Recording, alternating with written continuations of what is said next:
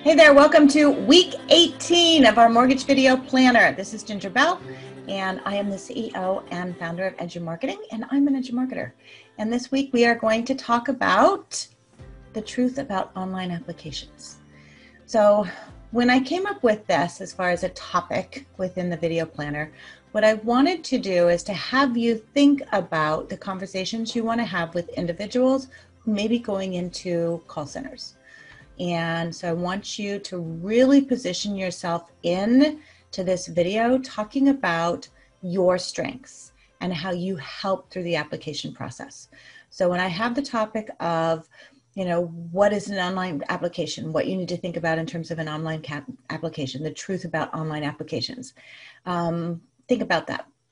So your opening hook can just be the title, just like what we have here, the truth about online mortgage applications. And in this video, I'm going to share 3 things you need to be aware of if you're filling out online applications. The first thing is garbage in, garbage out.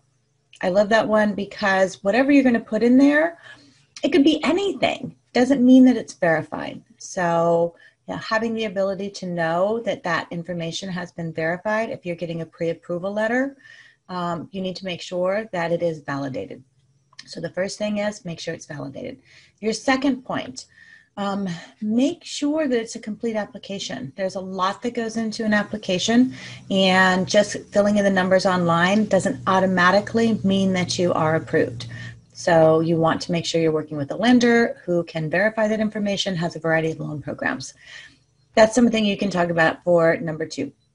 Number 3, when you're talking about the truth about online applications is, work with a professional, work with someone who knows the different loan options for you. If you're buying a home that needs some renovations, maybe you need to do a renovation home loan, a 203K or a home style. Really showcase in this video, I want you to showcase the difference of working with a mortgage professional who has boots on the ground, can answer those questions, not just someone who's filling in the numbers on an online application. So that's what I want you to think about in this video. Write it out. We have the planner so that you can write out those 3 points, and you don't have to get it done in one take. We can edit through things, but the main thing is I want you to think about that conversation you want to have with consumers about online applications.